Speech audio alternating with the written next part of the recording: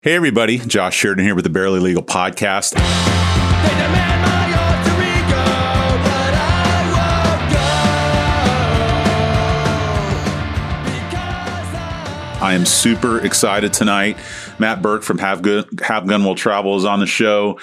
We had Scott Anderson in not quite a year ago, but it's hard to get these guys nailed down because, number one, they don't live in Tampa. Number two, they work a bunch and travel a bunch. I know with COVID, you guys have slowed down a little bit, but you played an Ella's show not too long ago, didn't you? Yeah, we've done a couple things over the last few months. Basically, kind of like whatever we feel. It's respectful of we feel that the venue is being taking some safety precautions and trying to be cool of all the CDC regulations and stuff like that. And so if we feel comfortable with it, which a lot of our Tom DeGeorge with Crowbar and stuff like that, whole safe and sound initiative, that whole thing. So I mean, the few things that we've done over the last few months have been people that we truly trust and believe are trying to do things the right way. And you have is it May 15th? Yeah, May 15th, we're playing at New World Brewery. That's pretty awesome. I'm going tomorrow night to see Will Quinlan, and I'm excited that they're starting to pick up again. We'll see how it goes. But so in any event, well, thank you so much for coming in. I appreciate you making the trek from south of the Skyway Bridge. Yeah, absolutely. I've been texting people that know you yesterday and today, asking for stories. I was talking to Scott and Sean Kyle and all these people. And, it's funny. Scott, when he was in here, he kind of paints himself as the businessman or kind of the facilitator of whichever group he's in. But everybody kind of refers to you as the artist. Like, Sean was very complimentary of your songwriting, your songcraft, and all that stuff. I love Sean. He's awesome. But as I understand it, your roots are not in Americana folk, Southern type music. Right. It's more of a punk skateboarding thing, which I think Scott kind of comes from a little bit too. For sure. How far back do you two go? Well, we go back as far as the beginning of Have Gun Will Travel. So, and maybe what ages were you guys about? Maybe a little bit before that. So. I started Have Gun as kind of a solo side project from my previous band, which was more of a kind of punk and indie rock band called The Chase Theory. And we had done that, my brother and I, Danny, and our drummer JP. We were a trio. We started as a 4-piece, lost one of the guys, decided not to, change, not to add another guitar player or whatever, ended up being a trio. And so we did the Chase Theory thing for quite a while. And during that time is when I met Scott because he had moved down. So I was probably in my mid 20s. He's from the Bible Belt, wasn't he? He's from, Canton, Georgia. So, a little bit, I think north, west of Atlanta, about 45 minutes outside of Atlanta.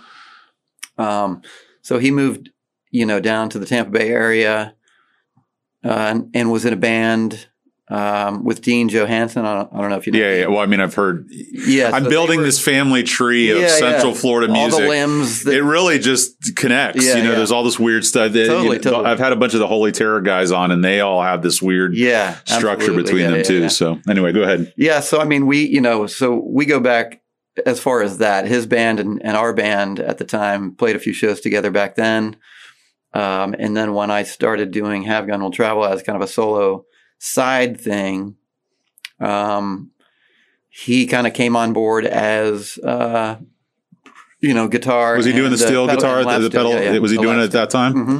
Yep. That's so cool. I mean, that's kind of... Oh, yeah. It's awesome. Kind of the... what's the word I'm looking for? The idea of an Americana band from Sarasota to me just always kind of, those are not two things that you would line up with each other. Definitely not. But that's what I love so much about the band is, a lot of these songs you're singing, people who don't know the area could be listening to it and think it could be about any town, in the South or whatever. For sure. But for me, Sarasota, in my mind at least, is Anna Maria, is Dick Vitale, is Jerry Springer, where all these wealthy people have, totally. But there's this other side to it, Absolutely. There's the small town kind of version of Bradenton that I grew up in, which had nothing to do with tourism or, any of the kind of like higher society. You know what I mean? We were very kind of like low economic kind of bracket family, and grew up in, duplexes and what is Burke? Apartments and stuff like that. It's Irish. It's Irish. I don't know how far back the generations go from, as far as like migration or like when my ancestors. I've kind of tried to get into that a little bit, but I've never done like the whole, Well, now with all the apps and all the things, you can probably get into it a lot. I did. The greatest gift I got from it, I did an ancestry, and I found out that I'm 10% Ashkenazi Jew, and I thought I was like straight Irish, Viking, Scottish, and so I called all my Jewish friends, and I'm like, I'm one of you. I'm one of you. So I was pretty stoked. Exactly. I was pretty stoked about that. Now, your family, how many brothers and sisters? It's just, so my brother and I grew up together. And then when my parents separated and my mom remarried, I have a sister, so half sister, but I don't consider, I just consider our sister. So it's me, my brother Danny, and then our sister Alex. And so we, Danny and I started super early on. You guys pretty close in age? He's 3 I'm 3 years older. Okay. So were you the one who introduced him to all the cool music, or? We kind of at the same time, because it was like, we grew up super, how old are you? Religious, 45. You and I same age. Age. Yeah. And so we grew up super religious. My dad was kind of like, he was a musician and a songwriter, but he was also really heavily into the church and involved with the church. And so we were at church, like all of the, events that you could go to. We were there every Sunday, obviously, and then Wednesday nights. And then, Danny and I were involved in like the kind of like, there was kind of like our church's version of Boy Scouts. We were in that. And so, whatever. So we were it's a right breeding ground for music, though. Well, it's kind of crazy, and it kind of goes off the rails at a certain point. Well, but that's because there's, just to pontificate, somewhat of a pun intended, totally. You got your fire and brimstone being pushed into your brain before you're old enough to even really kind of know what to do with that. Yep. You've got this tradition of kind of gospel music that, depending on which sect of religion you're involved in, plays a pretty big role. There's a lot of death and, guilt and all of these themes that find their way into better music. And so for sure, as kind of, relegated to the sidelines as religion has become in a bad way, it really kind of plants a seed, I think, in a lot of people. It does. Some of the best artists, depending on what your tastes are. But I've been watching the show Billions lately, and there's an episode I was watching last night. And they were talking, I think it was Al Green or something, was talking about his history in religion. And I remember Barely Legal podcast for me was based off of the What the Fuck podcast that Martin Maron does. And he did a long one with Father John Misty, and he was talking about growing up super, super religious and all this other stuff. So I always love hearing that story. So anyways, let me hear the story. Let me hear the story. It's kind of an unfortunate one because, as it turns out, when my parents separated, which I was, I think, 10 years old. My brother Danny was 7 when that happened. And all of a sudden, kind of like our entire kind of church community started treating the family differently and stuff like that. Because judgmental of the family across the board? Yeah, just because divorce isn't something that you do. And you know what I mean? It's like, and then I kind of like over time kind of discovered a lot of kind of just like kind of nefarious shit that goes on behind the curtains, you know what I mean? And just a lot of the kind of like typical westernized kind of organized religion kind of hypocrisy that you tend to hear about is precisely what was happening at the time and going on in our church. And there was, just some nasty shit. And so that kind of, after we got out of that, I mean, that's when you're brought up, for the first kind of decade of your life, being told this is what the universe is. And this is everything that kind of, you know, this is how the universe was created. And then kind of getting like the, you know, the rug pulled out from under you, the way that it was, it, you know, it has an effect that you don't realize is happening at the time. You know what I mean? Sure. Kids are super resilient, and you just kind of kids can kind of just take what comes at them, and you just, you would make some adjustments and you just keep moving forward or whatever. But like, looking back later, kind of in the rear view, you kind of go, "Oh man, I totally had a, you know, reaction to all of that stuff." You know, did you lose your faith, or was it kind of, It's definitely, I mean, it's, you know, it was questionable for a while, and then it got to a point where it's like, you know, mad at being taught certain things. You know what I mean? That the people that were teaching you didn't even really believe to begin with, you know. Was music in your life at that time? It was, because my dad was a musician, a really good musician. He was a multi-instrumentalist, still is, multi-instrumentalist and songwriter. And did he teach you the craft, or did you just kind of pick it up through osmosis? He definitely encouraged, and he, one of the really kind of sweetest things was he had this really nice Les Paul, I think it was a classic Les Paul, that he at a certain point sold to buy my brother and I acoustic guitars. Wow. And then he would get, you know, he got us like a couple of the beginner, like Mel Bay kind of, you know, beginner guitar books or whatever. And he gave us a couple of lessons. And then he kind of just left it in our hands, basically. And I had, prior to that, taken about a year and a half of piano lessons. So that was kind of the foundation when I was probably 7, 8 years old. And so then we got guitars. We kind of started, you know, kind of messing around with those. And then kind of the real beginning of us kind of starting to, you know, mess around with the idea of being in a band together.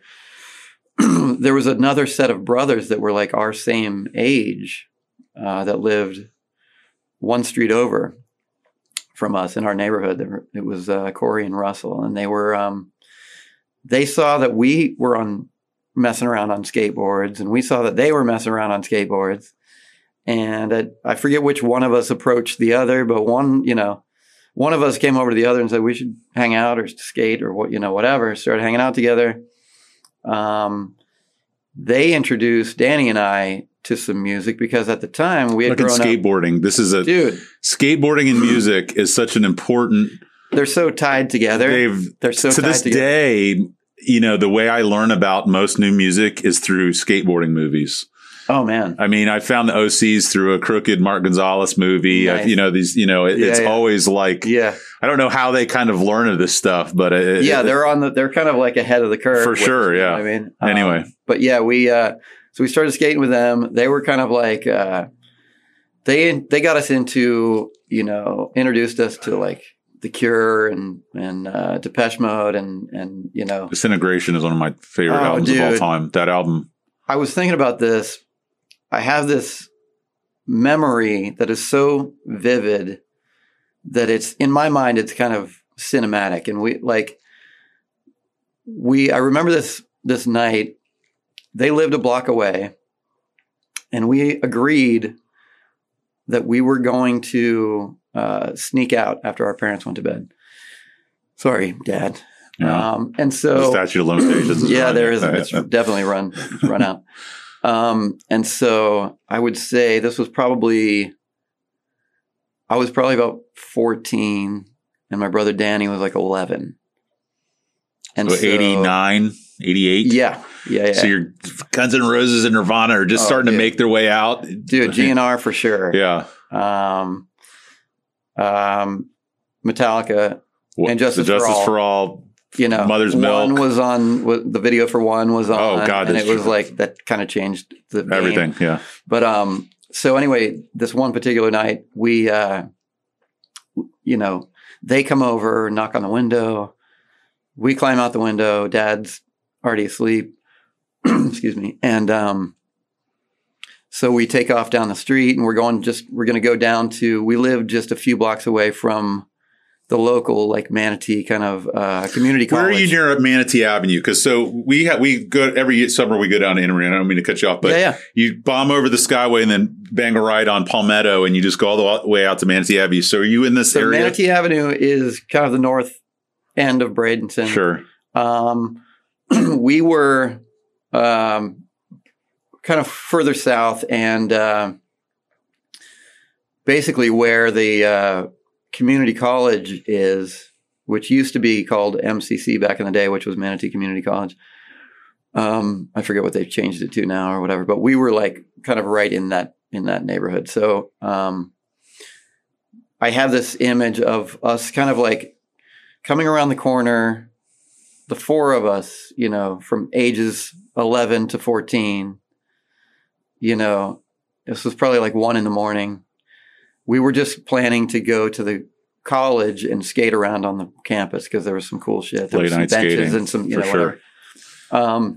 And so I remember having like this little kind of boombox with a strap on it that, you know, carried with us when we were skating and listening to Fascination Street. It's transcendent. It's transformative. You know what I mean? Yeah. Like it's kind of ingrained in my mind as this super like, you know, this kind of like personality forming moment. You know what I mean? So I love that actually, I'm going to do this. I brought a banjo in here with the false hope of you playing it, but I can hear it echoing the whole time. Oh, I'm going to put it in the cymbal nice. Over here. Yeah. It's the first time I've gotten to walk out of the studio during an episode, but I can just hear it. It was resonating around. Yeah. So I'm back. Plainsong, the song that opens that album. Yeah. So my wife and I, we met at Stetson Law School, and you know, she lived on the campus. So we would study in the library till that library closed, and then we go back to her room and, you know, do the things that you do in dorm rooms later on. Yeah. And so we'd always put music on, and for whatever reason, that was the CD that was in her player.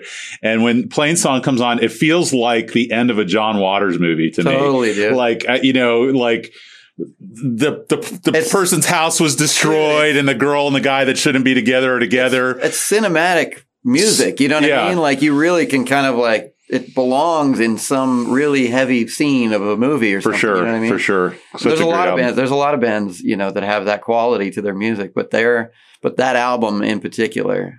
So what else were you listening to when you were skateboarding in the late 80s? I mean, Circle Jerks was a huge one. Thrashing Wild in the Streets. Yeah, and that's how I lived. Yeah. Circle Jerks 6, the album I had it on vinyl, and this is something only specific to like me and my brother, because there was a version of, I'm not sure if you're probably familiar with Daddy Cool Records in St. Petersburg. Before he was in St. Petersburg, he had a. Is this Manny or the older guy? Tony, the older dude. And so he had a spot in Sarasota, but even before that, he had a tiny little store in a little strip mall in Bradenton on 26th Street, 3 blocks from our little duplex that we lived in. That's huge. Dude, walking distance. Dude, it was skateboarding distance. Yeah. So it was like every other day we were going to the record store, flipping through shit.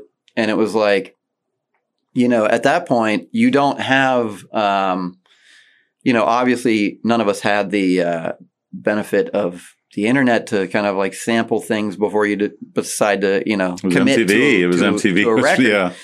It was MTV, or else it was flipping through records at an actual record store. And that's a cool cover. Like, this cover fucking kicks ass. Right. You know what I mean? Yeah. And so that's kind of what it was for us. And we, you know, I remember getting DRI, 4 of a Kind, and like, you know, Circle Jerks 6 and Group Sex, and, you know, these records that I can't even believe our parents. Well, they just didn't know. I mean do you have kids? I do. you're so fucking tired that it's like, you don't pay attention to everything they're my doing. daughter's always on her iPad, and my wife's like, what's she watching? I was like, it's ISIS recruiting videos. She's learning how to use a saber or do like the monkey bars and the, field dress a machine gun or whatever. Right, exactly. So, no, I mean, but that's great. I remember, what was the heavy metal show that was on MTV late at night? Headbangers Ball. Headbangers Ball in 120 minutes. I lived and died by that because everybody else was asleep, and it was never at my house. 100%.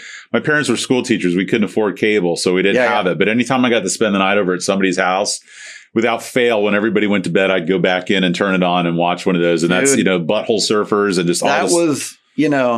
That was appointment television. That was like something you're looking forward to the whole week. You know what I mean? Yeah. Headbangers Ball.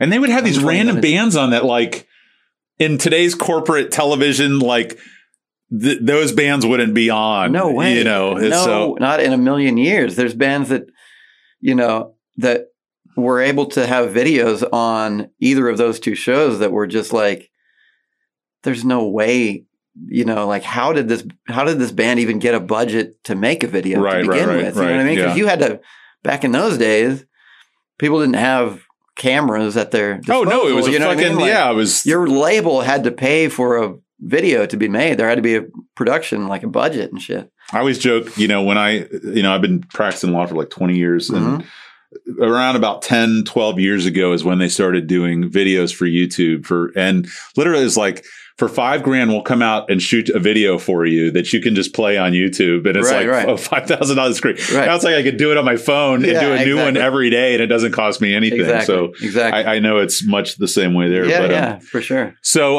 let's just for a second take a sidestep over to skateboarding. So what was your first deck? Okay. So there's a gradual kind of arc to this. It started with Don't say Veriflex. It's coming. Okay. So it started with one of those plastic Nash little like banana shaped fucking basically the penny board that now kids spend a shit ton of money on. Yeah. It was one of those, and then the next thing was the Veriflex. That was kind of like, we didn't know any better at the time. You know what I mean? Coping on the trucks, nose guard, tailbone, rails. All the rails. Weighs like 25 pounds. Yes, it was ridiculous. The bearings barely move. You know what I mean? We didn't know any better. Like, we weren't yet, into like Thrasher Magazine and Transworld Skateboarding and stuff like that yet. And then Search for Animal Chin. All that stuff. Once we finally did kind of find out about that stuff, then we started wanting the cooler shit. You know what I mean? And I remember the first board that I actually bought in pieces and put together myself was a Powell Mike Vallely. Oh, yeah. Which I feel like the elephant the elephant graphic. I still want to get a tattoo of that graphic because it was like that board itself, that particular deck was like, he used to be an urban legend. I would always hear that like he was in Florida and like someone skated with him at Publix. And I know it was bullshit, but I'd always hear that story. Yeah. No, we had a guy actually that kind of resembled Vallely a bit in our neck of the woods in Bradenton. And he kind of skated like him and he ollied like, just brutal, like no fear, just fucking owning just everything. Yeah. Going nuts. But he was one of those guys where it's like, it's unbelievable. And now he sings for fucking Black Flag. Yeah, dude. or one of the Black Flags. Yeah. So it's funny because they were at Ferg's not too long ago, within a year or two ago, and I kind of wanted to go just to see what it would be, and I don't even remember because there's like Flag and then Black Flag, and it's all split up. It's kind of hard to keep up with. Just to say that I went, and then him singing, that would be rad. Well, and what kind of ties up that whole kind of storyline there is that a few years ago, like 5 years ago, when we were touring, we went out to the West Coast. It was kind of our first time really spending any time out there, and we did like a week and a half worth of shows on the West Coast. And we played a show like in like Long Beach, and he came out. Really? He was into it. He liked the band. We gave him some records. He signed a deck. You tell him about your first deck and tell him how important they are. Yeah, of course. He's a cool guy, and he's big into hockey. He sings for Black Flag. He's got his own skateboarding company. He's had TV shows on. Yeah. He was in the fucking what was the one with Bradley Cooper where the guys get married? Oh, Hangover. Yeah, he's the guy that's hanging out of the van, like giving them their clothes when they're like rushing to get married. Yeah, he's the one that's hanging out of the van, like throwing shit to them. So that's awesome. He just kind of pops up in these random ways. Yeah. So now your brother, he plays drums or played drums in the band. Is that? No, he's a bass player. Oh, okay. Who's the drummer? Danny. Our previous drummer that we had for the first kind of like most, the probably first decade or so of the band was our buddy JP, who Danny and I had kind of grown up with since like middle school. And then, we kind of got to a point. We've been doing this band for a long time. People, eventually kind of people's priorities shift and stuff like that. And he decided he wanted to kind of do something else. He didn't have the time to make the kind of commitment and stuff that the band needed from him. And so he left at the end of 2019. And so he made it through most of the albums except the most recent one. Yeah. Okay. Yeah. And he got out of the band right before COVID hit and everything like that.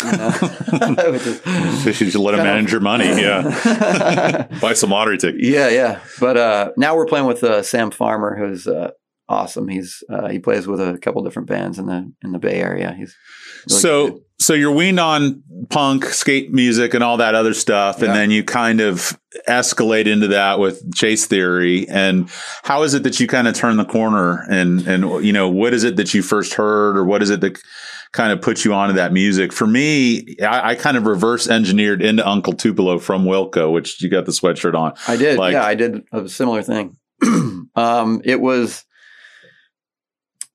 kind of like coming into my late 20s, I guess, and feeling like we had done about as much as we really were going to be able to do with the previous band.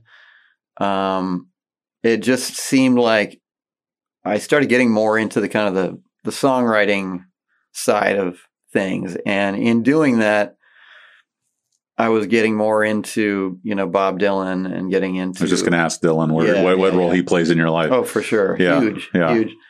Getting into that, getting into, Johnny Cash and Hank Williams and stuff like that. And kind of like the real heavy hitters of the kind of songwriting world in the more kind of, Americana sense of things that, the roots of your kind of. Do you like Zevon or Loud Wainwright?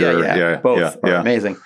But it was that, and it was also, I'll tell you, the one record that kind of planted the seed before I was even really paying that much attention was the Sunvolt Trace album. So that's not the first one after the breakup, is it? Yeah. It is? Okay. So after Tupelo broke up, Jay Farrar formed Sunvolt. And that Trace album, it was a buddy of ours. We were on tour, and our buddy Jason it was his van, and he was driving, and so he was playing the music, and he put in that CD, and it was like it just hit me in the right way at the right time. We were driving, and we were kind of,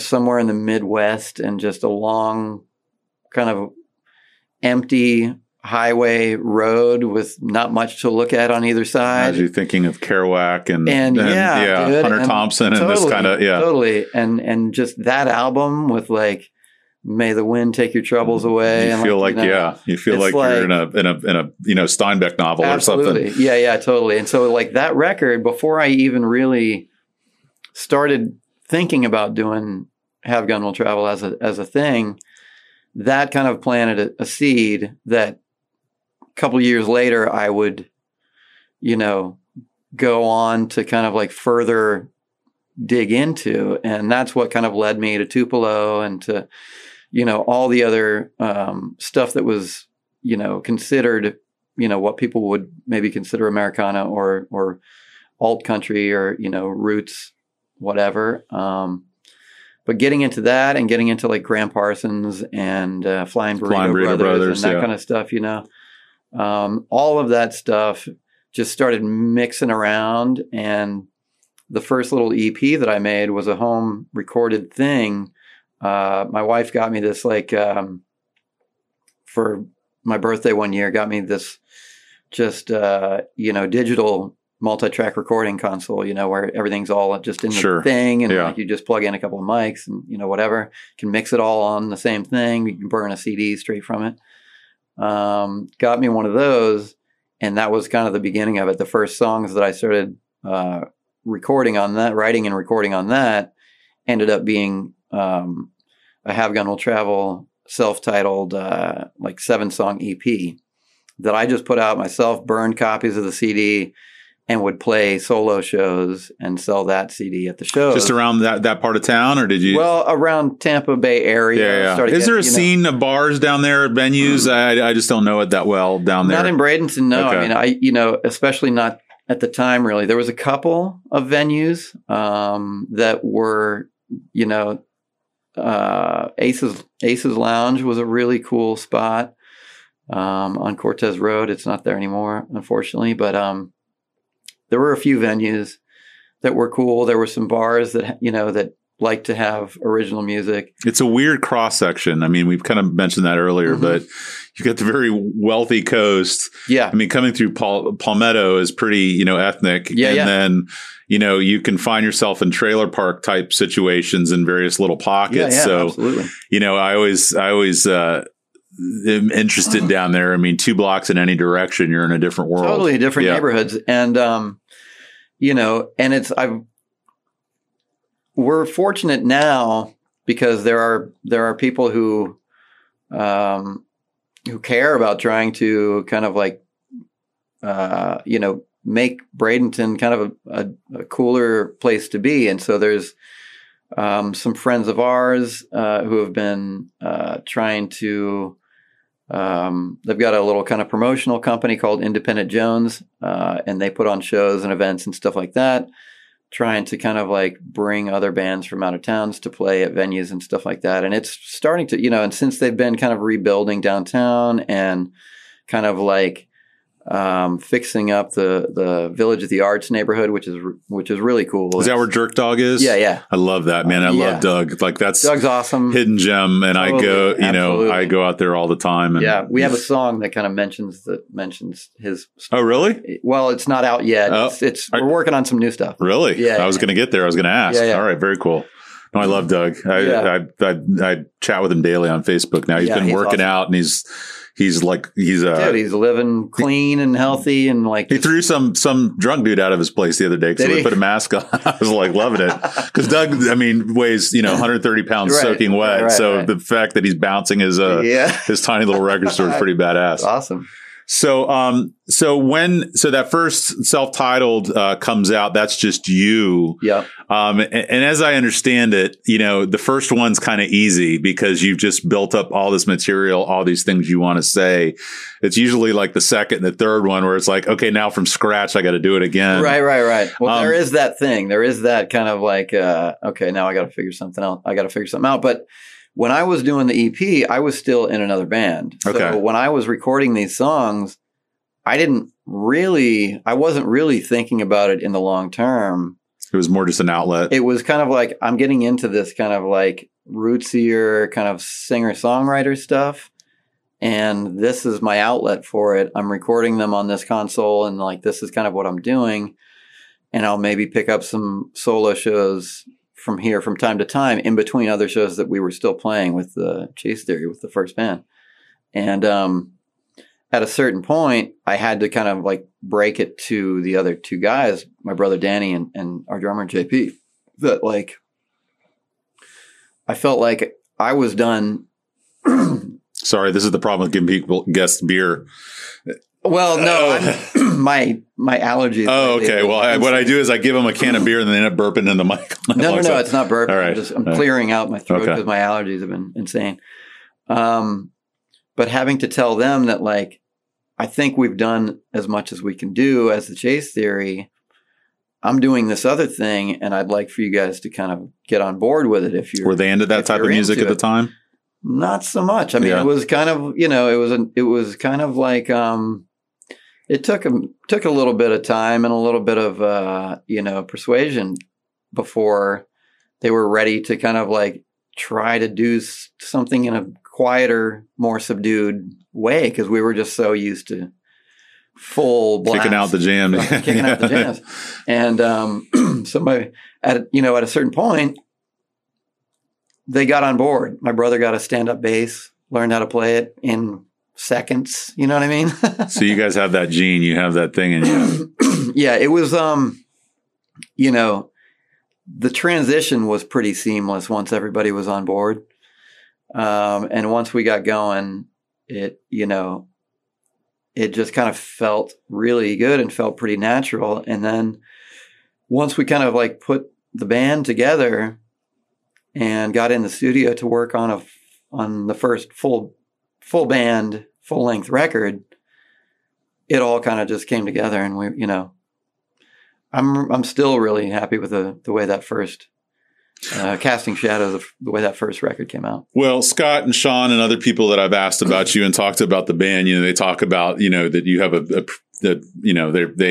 your intellect comes into the conversation, literary comes into the conversation. And, it's interesting because I'm a big fan of hardcore and punk music, but I also like Americana folk, Yeah. And it's weird because I think that music is equally as punk music because, for sure, dude. Where one is the id is just primal fury. The other one is lyrically kind of deceptive and perverse and breaking down,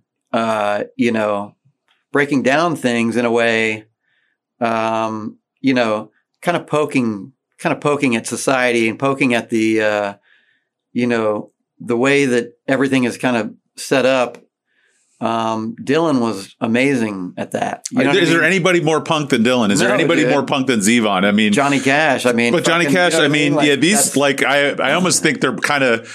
If you're going to be in a shootout, do you want Ian MacKaye or do you want Johnny Cash? Who's going to fucking be shoulder to shoulder with you? Good point. So it's funny because where one is more kind of out in front with the machismo as it is, the other one is a little bit more, deceptive and kind of lures you into. Absolutely. And like I got into that kind of writing and the turning of a phrase and the kind of like, the little twists and jabs that you can do and kind of like writing from the place of of like a character. Talk about, for sure. I mean? Yeah. Like, if you read Springsteen's book or listen to him talk, the misconception about him forever was that he was, talking about his life. And he's like, I'm not wanted by the mob in Atlantic City. I'm not riding my motorcycle. Right. It's all just. Yeah. He's like, I'm not a factory worker. Right. Yeah. But he was the voice of all of those people. You know what I mean? Like, because he believed in it.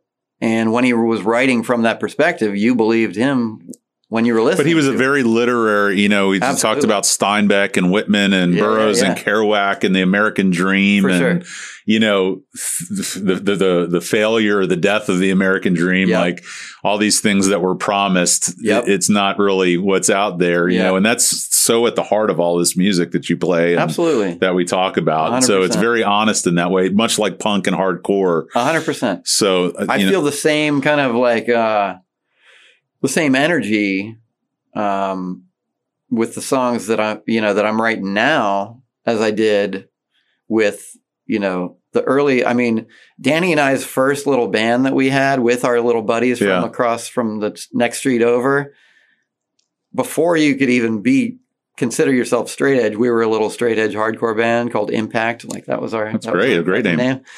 And, so it was like, we were, do you know the guy Zach from Belching Penguin lives down there? I don't know him personally, but okay. I reached out to him. So I've had the guys from Slap Reality on recently. Frank, I listened to Frank and Joe, and they're all like Belching Penguin, greatest hardcore band from Florida ever. And everybody's saying this like, how do I not know this band? So I went on YouTube. I couldn't find it on Spotify. I went on YouTube and listened to it. I was like, this is right in the pocket with Minor Threat, Black Flag. Dude. I was like, this is fucking amazing. Why is this? Why do I not know about this? Because I feel like I'm pretty tapped into that world. Yeah. And I was like, how did I not know about this? And so I reached out to Joe this week. I was like, do you know any of the guys? He's like, yeah, Zach down there. So I reached out and I was like, can I put this on Spotify for you? Because I know artists hate Spotify, but it's the best way to share music with. That's how everyone listens to music. I mean, if you're somebody who's going to perceivably make money off of album sales, I could understand why Spotify is a problem. But if your bread and butter is just playing shows and you need to get your name out there, I think it's really good. So, but I'm trying to, there's, I guess, no club promotion or I've got to go through all these. Yeah. That's Tony at, you know, Tony? Yeah. I'm going to drop your name. So my buddy Greg, he's the singer for Wolfface. He had this band from Clearwater called Next Season, and it was a hardcore band, but it was based off Star Wars. And there's a song Homeward. I'm going to text you. I love this song. But anyway, they didn't have their stuff up. We got it up. And then Elliot Mayo, who works for me now, he sings for Vacancy and Wreath. He had this band called Escapist. And so I found this little niche of finding people's like early bands or old bands that at the time there wasn't Spotify. And since then, no one's really thought to put it up. Dude, I mean, there's bands that, because we were coming up in our time and we were playing shows with bands that we thought were fucking, the shit. Everything, yeah. You know what I mean? But they were really, looking back on it, they were just kind of regional bands that were kind of, just maybe getting a record on a small label from time to time, or something like that. You know what I mean?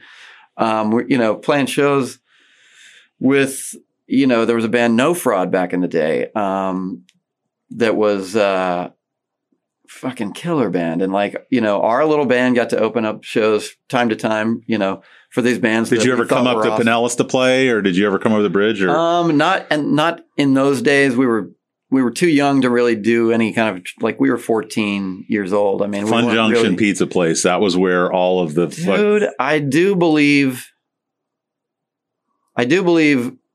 a certain. I do believe we came up at maybe when we got to be in the later version of what we were doing, which was we were called Brain Cloud, and it was which was taken from a Tom Hanks movie called Joe versus Volcano. Oh, for sure, yeah. What he had, what's wrong with him or whatever. It's called a Brain Cloud.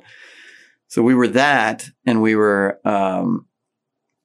and we started to kind of get into the scene, surrounding areas and stuff like that. Got out of Bradenton, started playing in Tampa, and started, playing in St. Pete and stuff like that. But it was, looking back on it now, it's so insane what we were doing, and all these different kind of stages that we went through along the way, because it was first it was the little straight edge hardcore thing, and then it was kind of we got into Metallica and Slayer, and so we had our own kind of little, metal band called Dementia, and then we were kind of is this stuff out there? Can you find it? I doubt it. Yeah. I mean, there's, I think probably my friend Jason has all these recordings. He's like the one, he's kind of the scene documentarian, you know what I mean? Where he kind of he opens up the book and he's like a scrapbooker. It's demos that you forgot you even put out, you know what I mean? And so there's stuff like that out there, but all these different kind of stages that we went through of music that we were into, we didn't really change players or anything. We just kind of changed the name of the band and started playing more. You're evolving. I mean, you're getting older, you're at a different place in your life. Your perspective's different. Right. So, so that was going to be one of the questions I asked you is how many albums deep, how many LPs deep are you in Have Gun? It's 6, 7. So with Have Gun, we're 6 full LPs. And then I just put out a couple months ago the demos thing. Yeah, I was listening to that today. So that was, I just put that out kind of digitally, just as kind of feed the people during COVID. Something new to. It's kind of it's an idea that I've had for a long time. I've wanted to kind of compile what I thought might be the best versions of some of the demos that I had done or whatever, and because for me personally, that's something, if I'm into an artist, that's something super interesting all the way in, for me. For sure, you know what I mean? Like, I'd love to hear the original kind of like inspiration, like the kind of like the source of where the songs came from that I'm familiar with on the records or whatever. So I just did it as kind of a fun thing for like any of our like, followers or whatever that are interested in it. But as far as like full length, full band records, we're 6 in. And you're writing something new. Yeah. So do you have to strive to keep yourself titillated, or is it, no, dude. Do you place a new challenge in front of you, or is you just itching to get it out? I love doing it so much, and I'm kind of like compelled, internally compelled. There's a motor that just won't turn off. You know what I mean? And I have turned it off for periods of time. We had a stretch after we put out the Science from an Easy Chair record where... That's the concept album, right? Yeah. That seems like, an amazing album, but that I could see how that might have sapped your creative juices or something. It was very, it was draining. And then at the same time... How was the Logger? This is the one I'm getting ready to the one Logger you just finished. How was that? That was good. All right. Yeah. No, that was awesome. Thanks to Hidden Springs for unintentionally, feeding us beer funding tonight. The beverage budget. But the where was I? What were we talking about? We're talking about the concept album and how you turned it off for a period of time after that. So it was kind of we had gone through. So we put that record out. It took us about 9 months to record it. That's the one that we did with Sean Kyle. Yeah. We're in and out of his studio. Was his studio up here at that time? Or? It was in like Hyde Park area. What year was that approximately? This was 2015. Okay, so the Beauvilles were already over and he was more doing production and stuff. Okay. Yeah. And so he was awesome to work with, by the way. Isn't he he's a fucking character out of a movie. I feel like totally is, dude. He's who's the guy in I had the name Marlon Brando, but like a young Marlon Brando. Like I made this joke picture of him out in front of 4 green fields, leaning up against a motorcycle with like doves flying behind his back. Yeah. He's a man out of time. He is. He's awesome. Yeah, and he was very hands on when it came to working on that record because we were kind of writing it as we were recording it. We had gone into it thinking it was just going to be an EP, but the story that we were trying to, kind of pay tribute to with that record was too big a story to do it in 5 or 6 songs. Sure. You know what I mean? So it just ended up kind of turning into this full-length record. And Sean was very involved. Was it based on something you were reading at the time? Or? Yeah, it was based on, there's a book called Endurance, and it's about Shackleton, the explorer Shackleton, Ernest Shackleton, and his Antarctic expedition of 1916. Yeah. I think 1916 or 1915. And just the incredible story that is. I had read the book. My wife had recommended it, and I read it, and it was immediately one of my favorite books I had read. It was just so compelling, and I had to kind of keep reminding myself while I was reading it that this really happened to these guys. You know what I mean? Like these 22 people on this expedition really went through this and really came home alive and survived it. And it's kind of incredible. And so that became the inspiration for the record. And I went deep with it. I started watching a bunch of different documentaries. There's a Nova documentary. There's a ton of, there's like a hand, probably half a dozen different documentaries on this one expedition. And, just kind of tried to get into the headspace of now this is coming from a guy who grew up on the Gulf Coast of Florida, right. But I'm trying to get into the headspace of these guys who were stuck in Antarctica for, 2 years. But obviously it's speaking to something inside of you. It absolutely Did you peg what what buttons it was pushing with you conceptually? Yeah. Because I started feeling that it's these guys that are all in it together. Is that the band in this scenario? Okay. It totally is. Okay. And it's them against the world. Sure. Which a lot of times when you're in a tour van, you feel like that's, it's you splitting guys a Snickers bar for dinner. The world. I mean, it's like no one other than the 4 or 5 of you that are in this van together have any idea what your world consists of. You know what I mean? Right. Like no one could possibly understand what you're going through when you're doing what you're doing. And that became kind of the parallel, and that became how I was able to,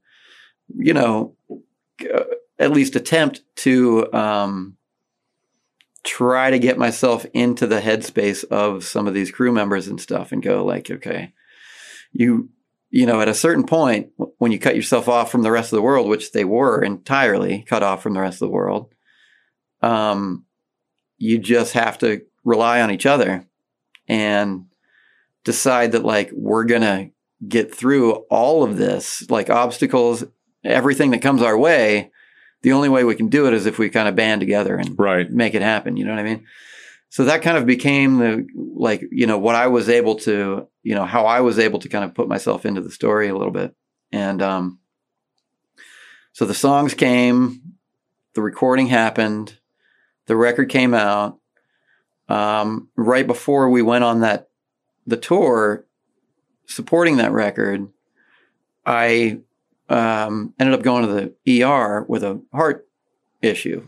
So congenital or found out that it was AFib, which is like your heart goes out of rhythm. Like an arrhythmia, yeah. Yeah, it's an arrhythmia. And so that happened, and when it would happen, it wouldn't go back to a regular rhythm. It fucks with you. My wife has had that before, and she literally is like, I think you may need to take me to the hospital because she's not sure. Yeah. It's totally terrifying. And I already, prior to that, had been dealing with just anxiety disorder since my early 20s. Yeah.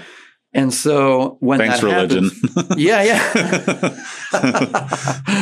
So when that happens, when the arrhythmia happens and it kind of jumps out of rhythm, it kicks the anxiety into overdrive. High gear. Which then basically just turns into this kind of whirlwind of, adrenaline, which is making the heart beat faster, but it's out of rhythm, so it's not beating right.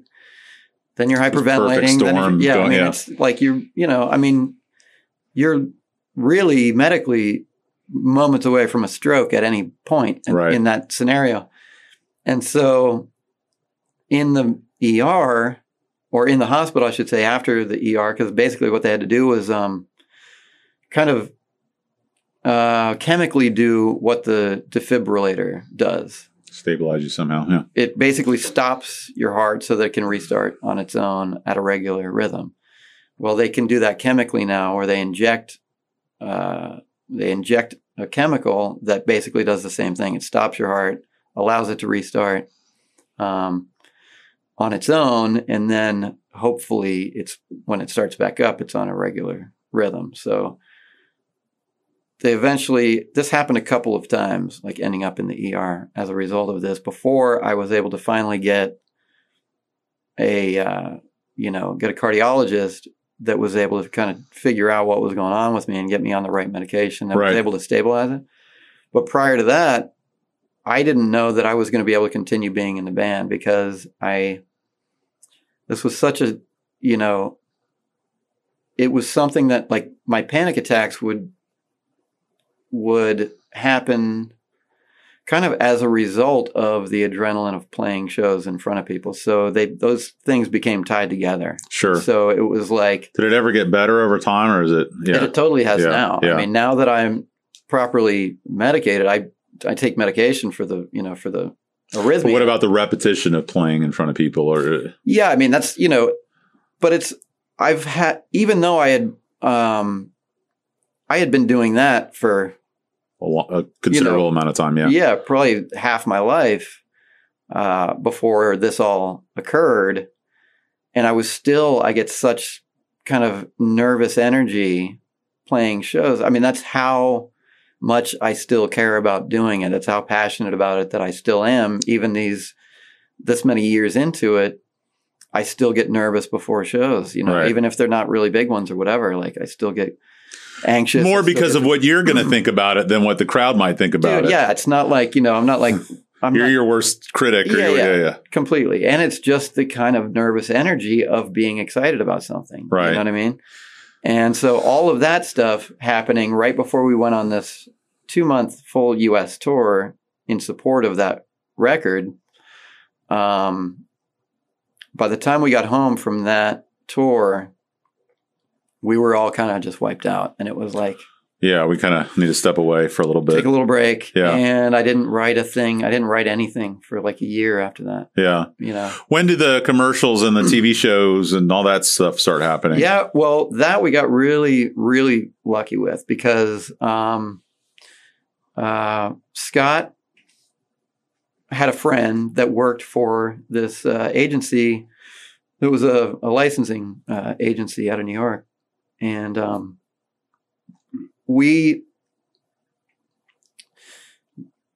they invited us to be on the roster of bands that they represent, and they pitch music to clients who are looking for, Was Sean Kyle involved in this story? Because he was telling me some story about a label or something like that. Anyway, all right, go ahead. It's not with this particular part of it, but so when we shared a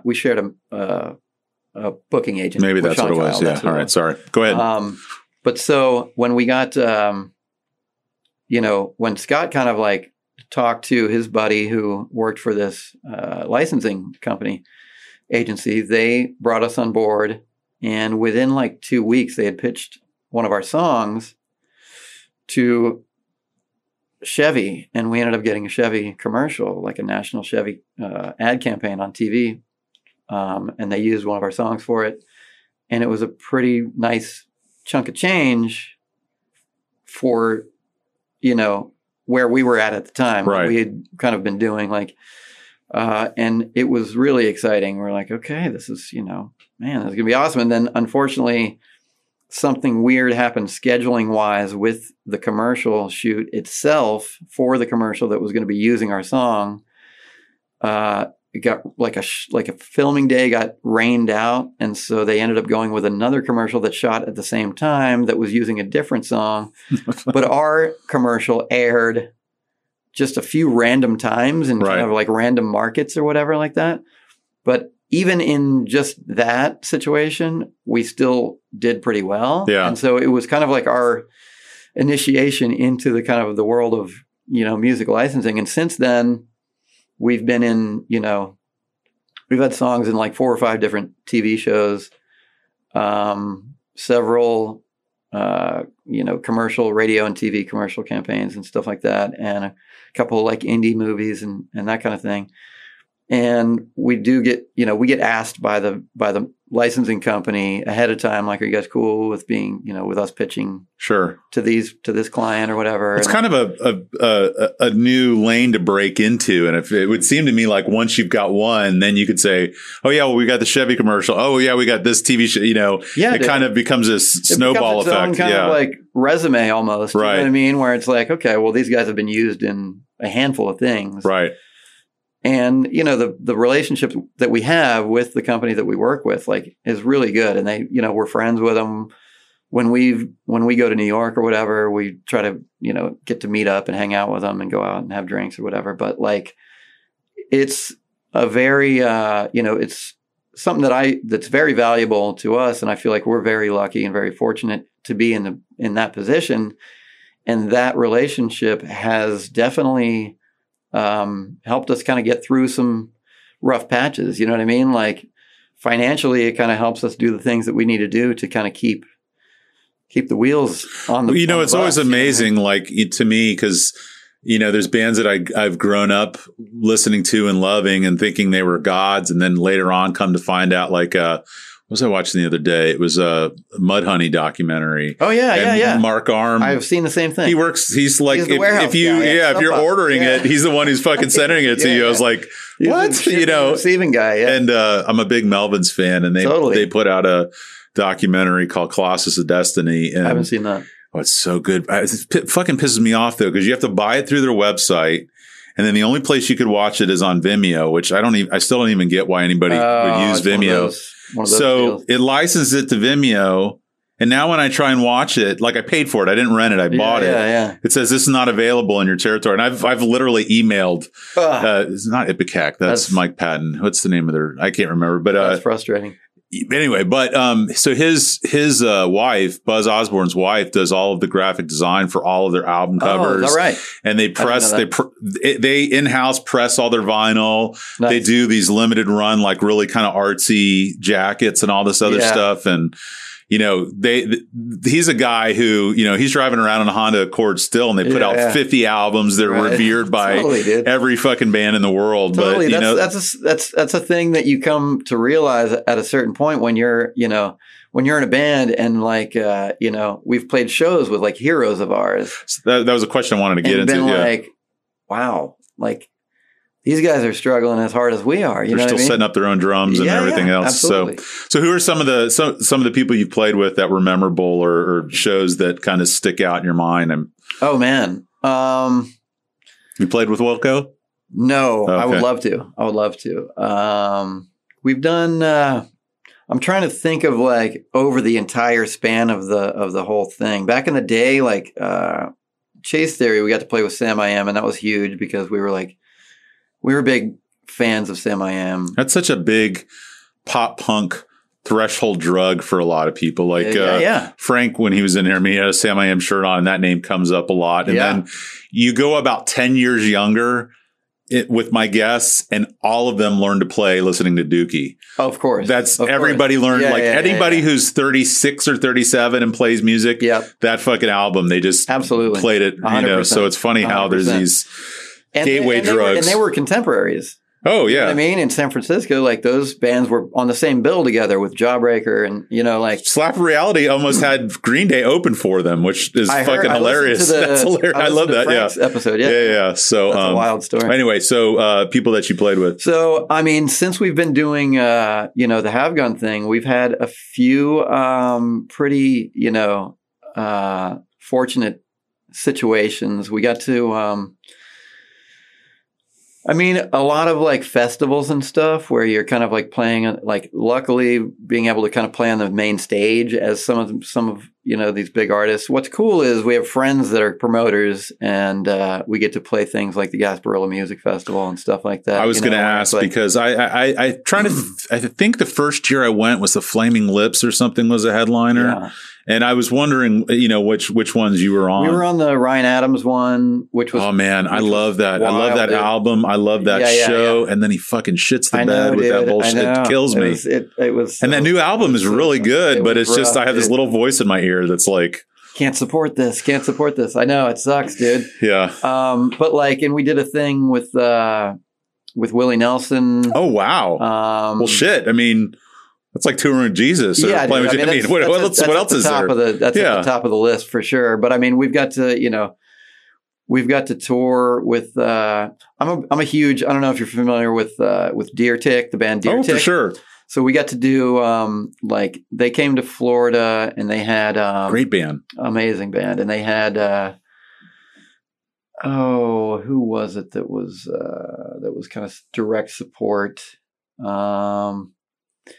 Anyway, we got to open like 3 shows. We did Tampa, Orlando, and one other show. And so we did their kind of like Florida leg of the tour, opening up for them, and that was awesome. That was a great time. I got to, you know, kind of shoot the shit with John McCauley a little bit about songwriting and stuff. And I was listening to your music today, I always kind of figure out where I put it. And, one song I was like, this kind of reminds me of the old 97s. This one, Yeah, man. And somehow those guys, they're amazing. Yeah. We got to play at Skippers with them, open up for them one time. Well, especially their earlier stuff, there's very much a punk vibe. Oh, it's almost, what was the one song? It always reminds me of a Minutemen song.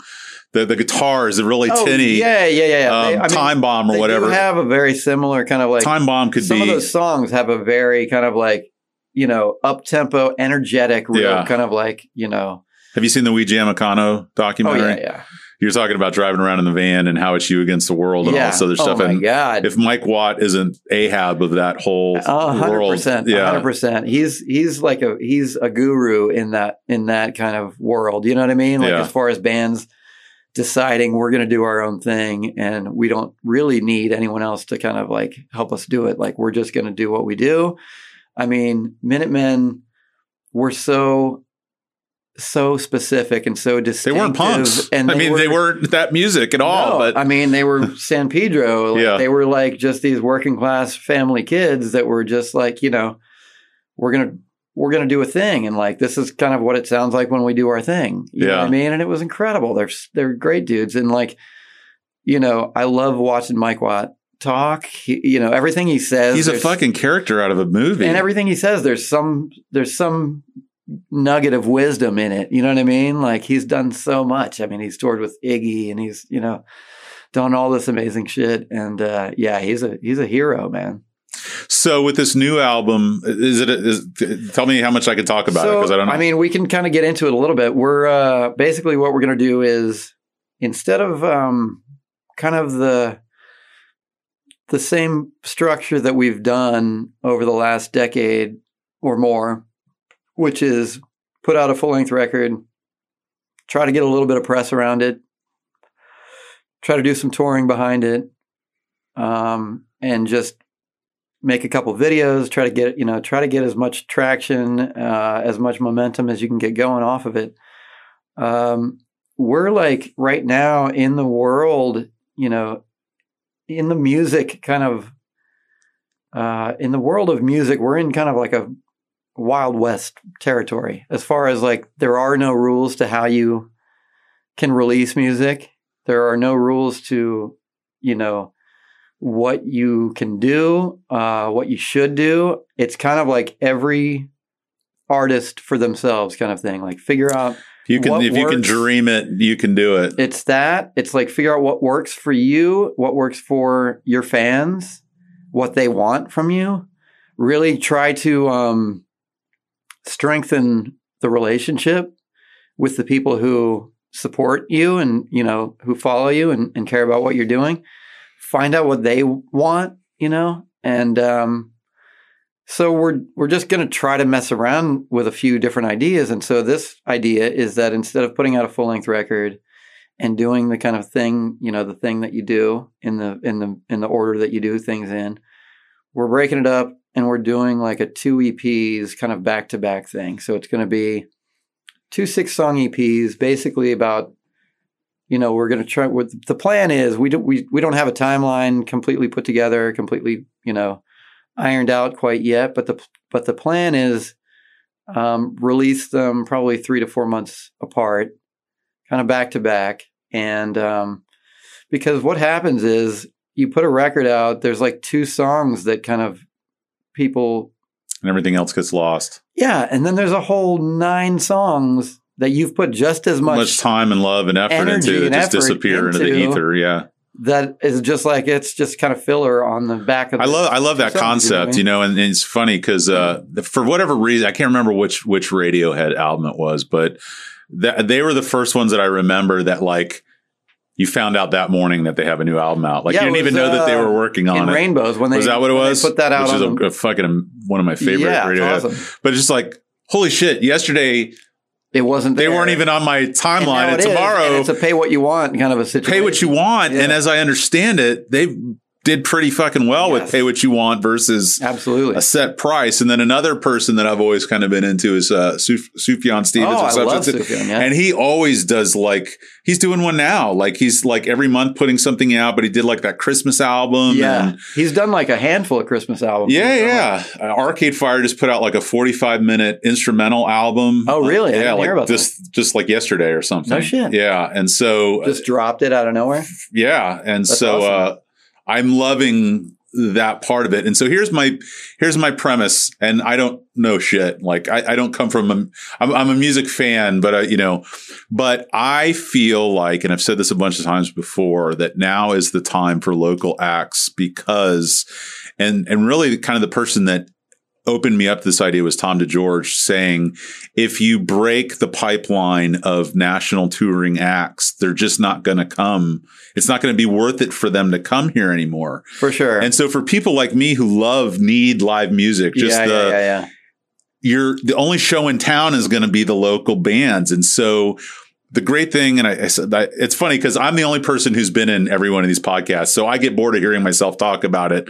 Probably people haven't heard as much as I've heard myself say it. But this show has allowed me to have a passion for local music that I didn't have before I did it because I just didn't know about it. Like I knew about it, but I didn't know about it. I was very tapped into national acts, or if it wasn't national acts, it was a DC hardcore band or whatever. But I've just been absolutely blown away by what a rich history Florida in general and this area specifically has had. And, I've had the opportunity to work with Trey Azagthoth, who's the creator of Morbid Angel. Oh, no And shit. so, and I've got this whole death metal, thing that I'm into. I really want to talk to the Morrisound guys. We were into that. Oh yeah. Death and Deicide and Obituary. The album, the album Human. I have 2 copies in my office. Oh my God. That was kind of life changing. Did you watch that documentary? Yeah. Yeah.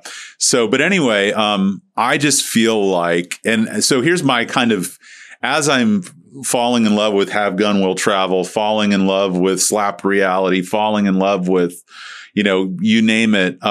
I'm so stoked to know these people and preach the gospel of this music. And I feel like now as we're kind of hopefully coming out of this, I get my second shot tomorrow. Yeah. I'm going to see a couple weeks away from mine. Yeah. See Will Quinlan tomorrow night, which is I'm pretty excited about because I've never seen him before. And that album, I was blown away by still Navasota. He's one of my favorites. And he's kind of like, I could say that he might be one of the kind of like essential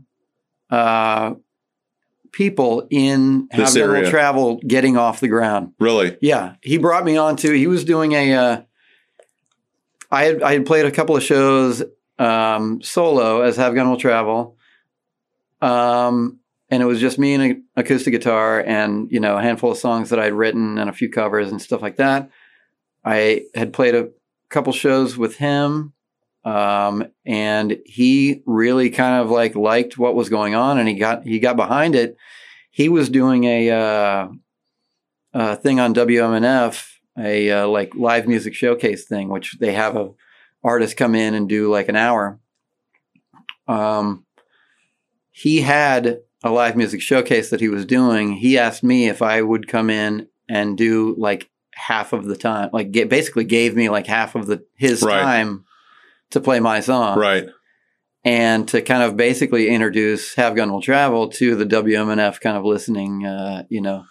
Well, it's such a great person to kind of give you a hand because he's introducing you to his followers. And it's a very, if there's a Venn diagram of Have Gun Will Travel and Will Quinlan, there's some overlap there. He's huge. He's one of my favorites. He's one of my favorites. He's super shy. I was talking to Clay Parkinson from New World Brewery, and I was like, I'd love to have him on my show. And he's like, well, I'll talk to him, but very introverted. He's very soft spoken.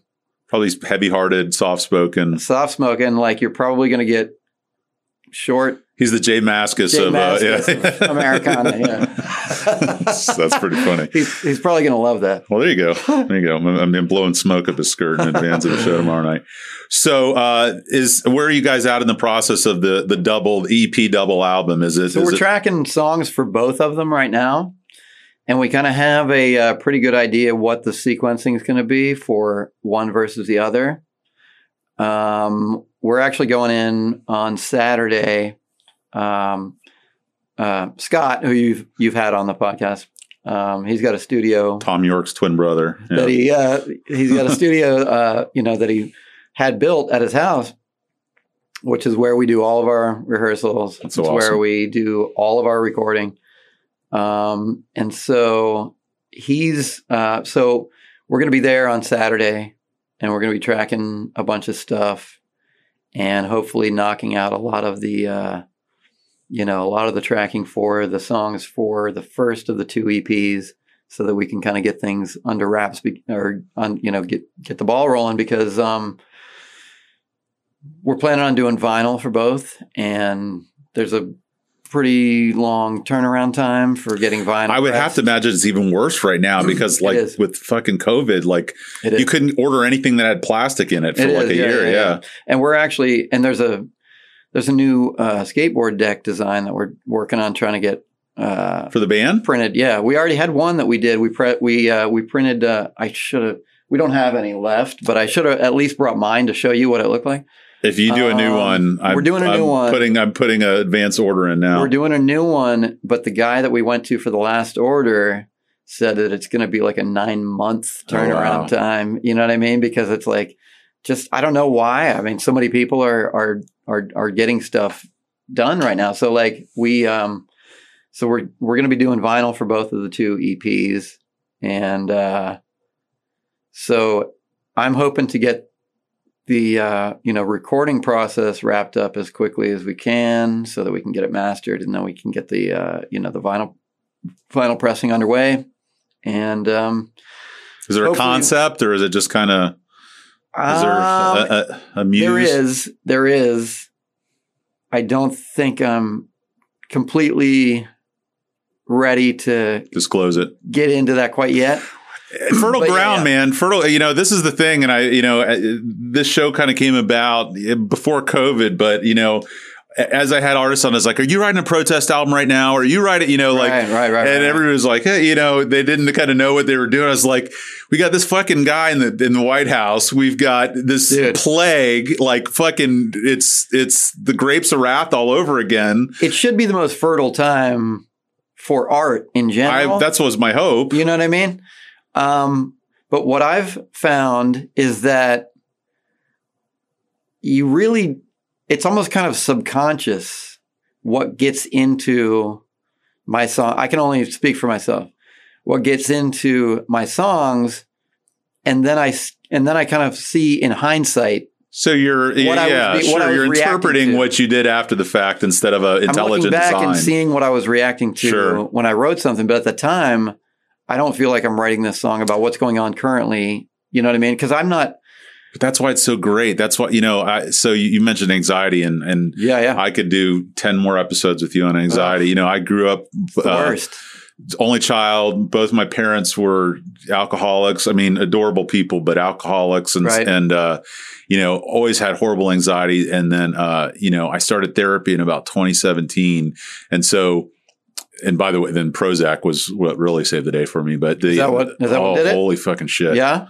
I can't just fucking. Well, and it's funny because although I'm not an artist, as it were, that was where I came. I was really into concert posters and music and comic books. And I was kind of an artist that never put anything out in the world, but I always had this fear that it was going to dull Really? Whatever that is, and I would mention Mark Maron, and Mark Maron's interviewed a bunch of comedians, and, those are some of the darkest people you'll ever talk to. And that's a recurring theme with them is, so many suicides in comedy, and they didn't get the help that they needed because they were afraid it was going to dull their sword. Yeah, exactly. Not for me. I spent years and years and years every morning waking up, felt like someone was sitting on my chest, felt guilty about something that I couldn't figure out what I felt guilty about. Oh, yeah. Just this awful shit. And so, but in what you're talking about after the fact. You know, I'll talk to my therapist. Shout out to Carrie Cohen. She's the best.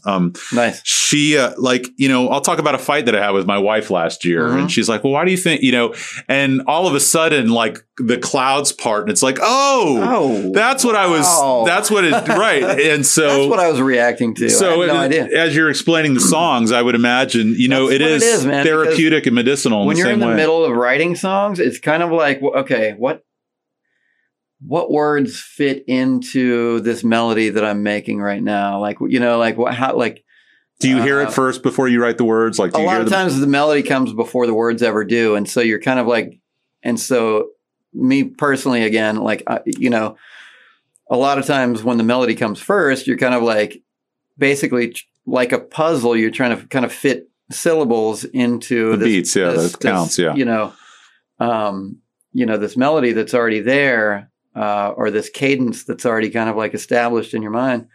And so you're kind of like trying to figure out what's going to sound, what's, you know, does this work? Like if these syllables together, like go into this, this kind of already established, you know, cadence that's already kind of like set up here.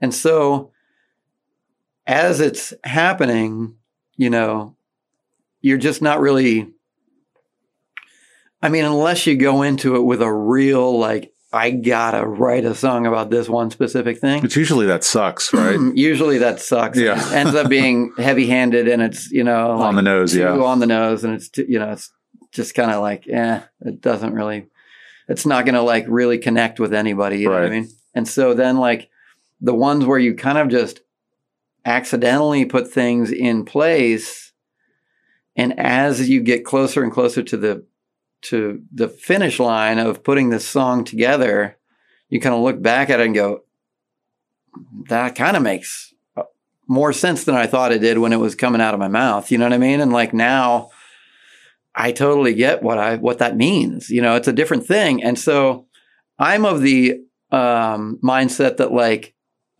I don't think songs should be explained to the listener. Right. I think the listener is entitled to their own interpretation of whatever that is. And if it means this one thing to them that it doesn't necessarily mean to me when I wrote it, then that's theirs. They're allowed to have that. They're entitled to their interpretation of that song. You know what I mean?